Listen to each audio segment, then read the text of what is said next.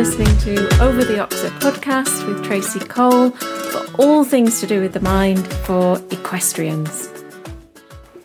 Today, I'm going to be talking about visualization, why it's important, what it actually does for us, how to do it, and I'm going to talk about those people that can't visualize and what they need to do instead. So, to start off with, I want you to think of a word that's really important for you, a reminder word. So it could be something like focus, relax, rhythm, or perhaps you've got one of your own. And I want you to think about that word. And if you can, I want you to think about a time when you actually felt that way. So you felt focused or relaxed or in a rhythm. Go back to that time. Think about how you were. And as you go back to that time and you experience that again, say your keyword over and over. Focus, focus, focus, or relax, relax, relax. And when you've done that, we're going to use that in a few moments' time. Now, don't worry at this point if when you imagine that time in the past when you felt like your keyword, that you didn't experience pictures. That's absolutely fine. I'm going to move on to thinking more about visualization though. Getting the most out of training is just what we all want. You want to spend the smallest amount of effort for the biggest change, the biggest enhancement of what you're doing. And visualization is definitely one way to do that. So you can get the most out of your training, your schooling, your hacking, whatever you want to do by visualizing. Very often in visualizing something, you start to be able to do it in real life much, much more easily. It's also great when you can't ride. So for whatever reason that you can't ride, you can still be working on your riding, which just seems incredible to me. You're not wasting any time. You can still become a better rider without riding. And you can use visualization to change how you think about a certain ride or a part of the ride. So you can reduce anxiety, you can increase your confidence, you can go through the sticky parts of a ride, whichever bits of the ride or whichever parts of the competition or the hack that you don't really feel that comfortable about, you can go through it and you can experience it in a nice safe way using visualization, and you can iron out these stickier parts. So visualization, as we know, is really making little movies in your mind.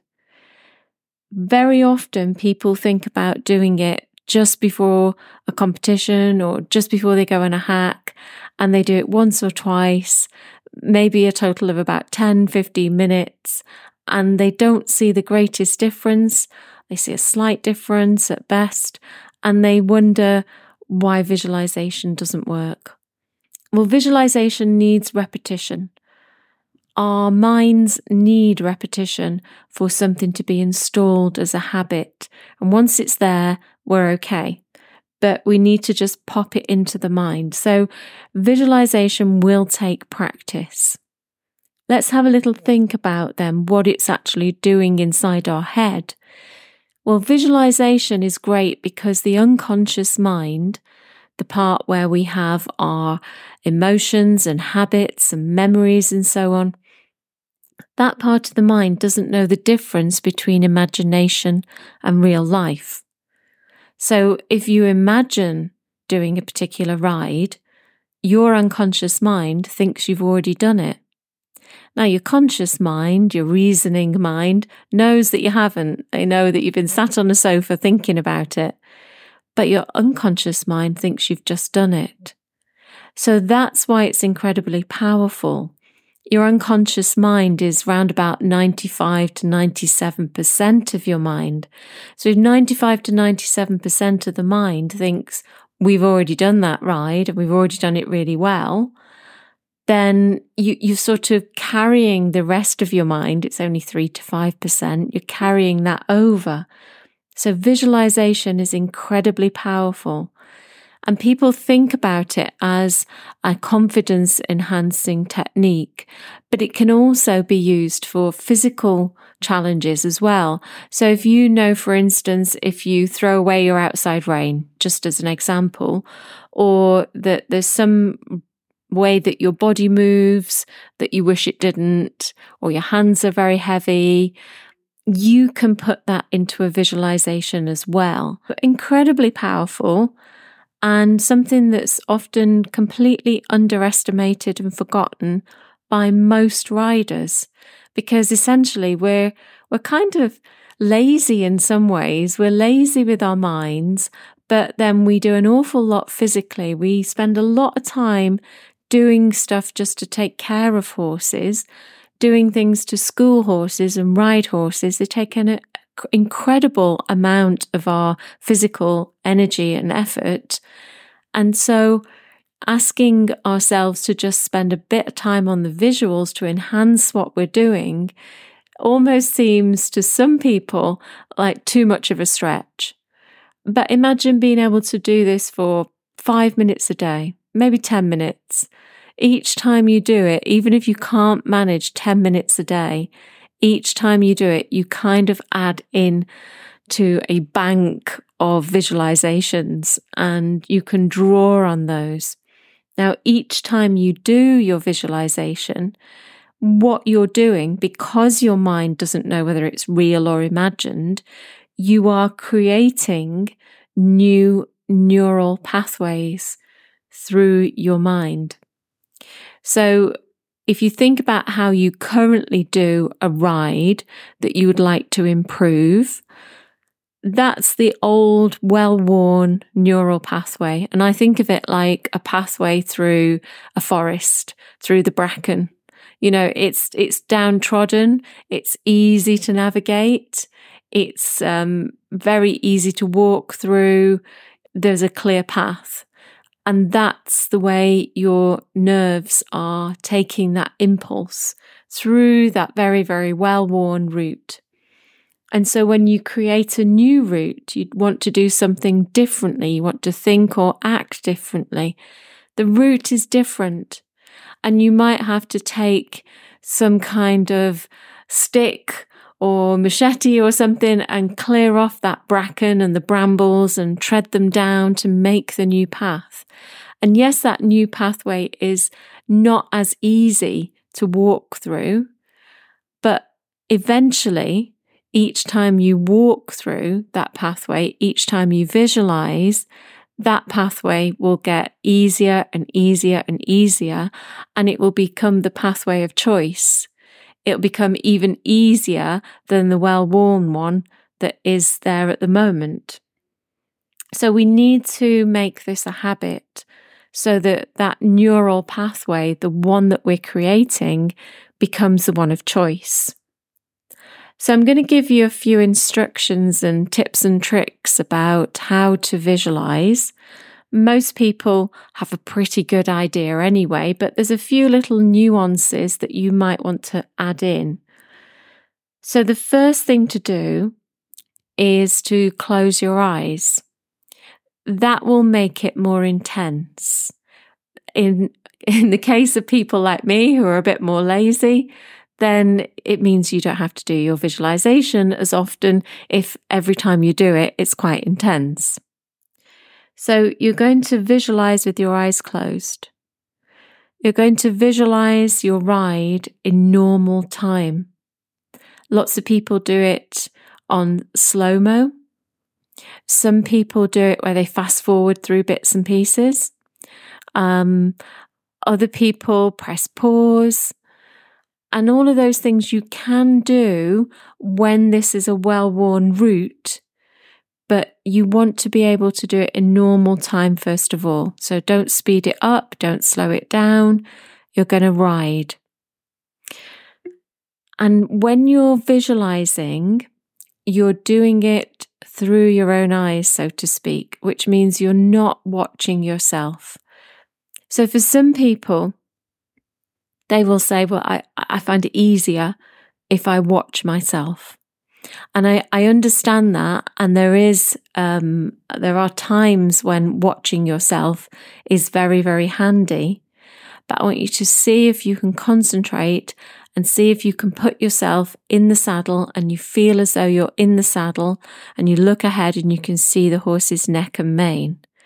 And the reason that I would say to start off like this, even if it's not your preferred or default way of doing it, is that it improves the connection with your feelings. So the feel of the horse and also the feel of your emotions. So it will improve those kind of aspects. Once you're doing that, you're visualizing in normal time, you're looking through your own eyes, then the next thing to do is to think about what you want to have in your mini movie. You may want to start with your arrival at wherever you're going to ride. You may want to think about the tacking up part, because if you're, for instance, nervous about this ride, maybe the nerves are occurring as you arrive. Maybe they're occurring as you tack up. So you want to try and visualize all of this, but in a much, much more positive way. So you want to visualize it without the nerves. So imagine, again, you're looking through your own eyes. Imagine carrying your saddle so you can feel its weight, you can feel its smoothness, and you can feel how it is to put the saddle onto the horse's back. You might want to also then start thinking about, after the tacking up, the warm-up. You might want to just think about, what are you going to do? Is there a floor plan in place? Or is it a bit random? Because it would be nice if there was some kind of plan, even if that plan was flexible. And then the actual ride itself. And also the 5 or 10 minutes after the ride, because you're going to feel elated. And hopefully that's what you want to feel, and that's what you are aiming towards, and you're communicating to your mind that that's what you want, that's your outcome. So now you've got a rough script. You've got the normal time, it's through your own eyes, it's starting maybe with tacking up, maybe with beforehand. You can start to add in more detail. So just like if you're watching the television, you wouldn't necessarily watch it without sound. You want to think about sights and sounds to begin with. Think about how you adjust your television with the remote. Think about how you adjust the colour, the brightness, the contrast. Now, I know on a television we can't adjust the focus, but you can inside your head. How focused would you like it to be? Where are you focusing? Are you focusing on the next part of the ride, for instance, the next jump or the jump afterwards? Or are you focusing around the school? Are you focusing, if you're on a hack, way off on the horizon? Think about where you want your focus to be at any one time. Then to the sounds. Now, the sounds can be the natural sounds that you can hear. It might be the buzz of people and chatter. It might be other horses. It could be the footfall of your own horse, although that's not terribly loud unless you're on a hack. It might be bird song. It can also be your internal chatter, so your self-talk. What are you saying to yourself? And that's why I was thinking about that word at the start, that focus, relax, rhythm, that pointer, because this is where you could put that sound in. You could start saying it to yourself and recalling how relaxed and focused and in rhythm you were when you were in the past version of you thinking about that time. So it can recall the feelings. So now we've got the sights and the sounds. Then we want the feelings. Now these are external feelings. So how does the saddle feel against your leg? How do the reins feel in your hand? How, if you think about where your shoulders are, how straight is your spine? How open are your hips? Thinking about the pressure that you need to apply for each aid. What's your rein contact like? There's an incredible amount of information that's to do with feel when we're riding. How does the horse feel underneath you? How responsive is your horse? All of those things can go into your little video. So you're thinking, and you're almost doing the actions, to be honest. You've got the video going, you've got your eyes closed, and you might actually be moving your arms and legs. You might have your hands in a kind of riding position, and you're just squeezing, and you're feeling that contact, and you might be moving your leg to give an aid, or you might be shifting the weight onto one seat bone or another. So you're actually kind of doing it. It's a little bit like those people who have the virtual reality masks on and they're actually moving. So they're seeing what's going on, they're hearing what's going on. Nobody else can see it or hear it, but they are moving. They are, swiping the air with an imaginary sword or something like that. And that's the way to do it for you as well. Imagine, you can do a body scan. So where is your head? Where are your eyes? Are you looking down? Are you looking up? Are you looking around? Where's the weight in your head? Where are your shoulders? Where is your waist? Is your waist picked up? How straight is your spine? The opening of your hips? Where are your thighs? Where are your calves? Where are your feet? Where are the stirrups on your feet? So you can do that kind of scan to make sure you're in a really good position. And obviously you're shifting position as you move. So these fine details of feeling and the feel of the horse and what the horse is doing. And you don't need to make this visualization absolutely perfect. You could be getting rid of things that don't normally work easily for you. So maybe there's a left bend or a right bend that's more difficult for you. And you can think about how you've got to apply more pressure to one side or the other because that bend either is difficult for you to do the rotation or difficult for the horse. So you don't need to make it so that it's some kind of imaginarium where everything is perfect and you're floating on air. You're actually doing this in real time. The other thing about the feelings are your internal feelings. So you want to think about possibly your keyword, the focus, relaxed, or rhythm, or the other one that you've chosen, that you can just control how you feel internally. You control how your nerves are. You can control your focus. You're not distracted by other things. You're not triggered. So once you've got those things, if you can, and you want to really embellish this beautiful visualization, then you can add in things like smells.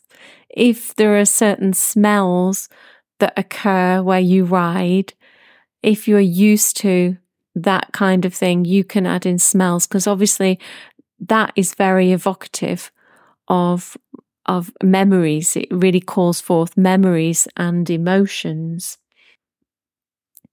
So now you've got quite a detailed movie, far better than any movie you'd see on television, because you've got the feel to it and you really can feel it. Now, if you haven't got time, let's say you've only got 5 minutes, but you're thinking, well, my dressage test or whatever I'm doing is longer than 5 minutes, then you can just visualize portions. You can visualize the tacking up and the warm up, or you could visualize the actual test. But the full movie would be the whole lot. And as I said before, it would include the 5 or 10 minutes after your ride is finished and that feeling of being totally joyful and happy, because then your mind knows that's the end, that's the outcome, and that's what I'm trying to achieve. So what you don't want to put into a visualization is what you don't want. You don't want to think of all the things that could go wrong unless you're using the visualization to iron out these things, unless you are using the visualization to overcome these things and kind of do schooling in your head, if you like, so that you are prepared for, let's say, a spook or something like that. So normally you wouldn't put them in unless it's something that you are working on. As a skill, and we know all skills need repetition. So this also needs lots of repetition. So 5 or 10 minutes every day would be super, more if you can. And I think what happens is that it seems like a bit of a bind. It seems another thing to put on your to-do list. But when you start to see it converted into advances and, getting on with your riding, your physical riding in the real world, then it becomes a great motivator and it convinces you that what you're doing is really helping. As I say, if you do it kind of in a bit of a scatty way, if you do it a bit hodgepodge, then that's the kind of results you'll get from it. You'll get very, very limited results. And the last thing that I really want to talk about are people who can't visualize. So these fall into certain categories, and it might just be you. So the first category includes me, which are people who aren't very visual. So my pictures only get clearer and clearer and more real by practice. So initially my picture's pretty grey, didn't really have much colour. It's kind of like a loose, blurry kind of impression. Or I could imagine, say, doing something like walking, but I can't get the visual and the feel at the same time. So all of those things just take practice. There's nothing special about it. You just go with the pictures that you've got and try and layer on as much of the sights and feelings that you can. And eventually, by working on it, you will get the colour, you will get the detail, you will be able to see distances and judge distances, you will be able to run it at normal speed. So it's very much a practice thing for people like me. The second group of people are the people who worry that they're visualizing wrong, or they say, well, I can't do it unless I watch myself. Now, watching yourself in a visualization is good when you've got the visualization already honed and you are actually riding in your visualization. You're the star of the visualization. You're not watching it. You're doing it. And in that case, watching yourself can sometimes help your mind to sort it out as a goal. It begins to think about this as aspirational and this is what you want to achieve. So it does have its use. So if you absolutely cannot visualize in any other way, it's okay to watch yourself, but in the initial stages, it's not the very best because you lack the feeling. It's almost like being an instructor watching you. the instructor probably knows how much pressure you're applying and whether you've got that inside leg on as much as you think you have. And they can see the response of the horse and so on, but they're not actually doing it for themselves. The third group of people are the people who have something called aphantasia. And these people simply do not visualize. So for these people, if I were to say, look at your horse, okay? Look at your horse in real life and then look away and then think about your horse. What does your horse look like? And they would have no picture. And you can think about really familiar items, like something that's in their kitchen that they see every day. And you say, close your eyes and visualize it, and they cannot. Now, this is a very tiny proportion of the population. But if this is you and you still want to use visualization, then you can do, because you have to use a different style of mental imagery. So this time you talk your way through it. So you give yourself a running commentary. So you might not be able to see which marker you're passing in the school, but you can feel the horse, you can feel the striding, you can give the aids, and you can talk to yourself and you can say, you know, I'm now coming up to the letter A, I need to do a 20-meter circle, and you're doing it much, much more by commentary. And so although you're maybe not seeing it, you are speaking it and you are going through it, and the physicality is exactly the same.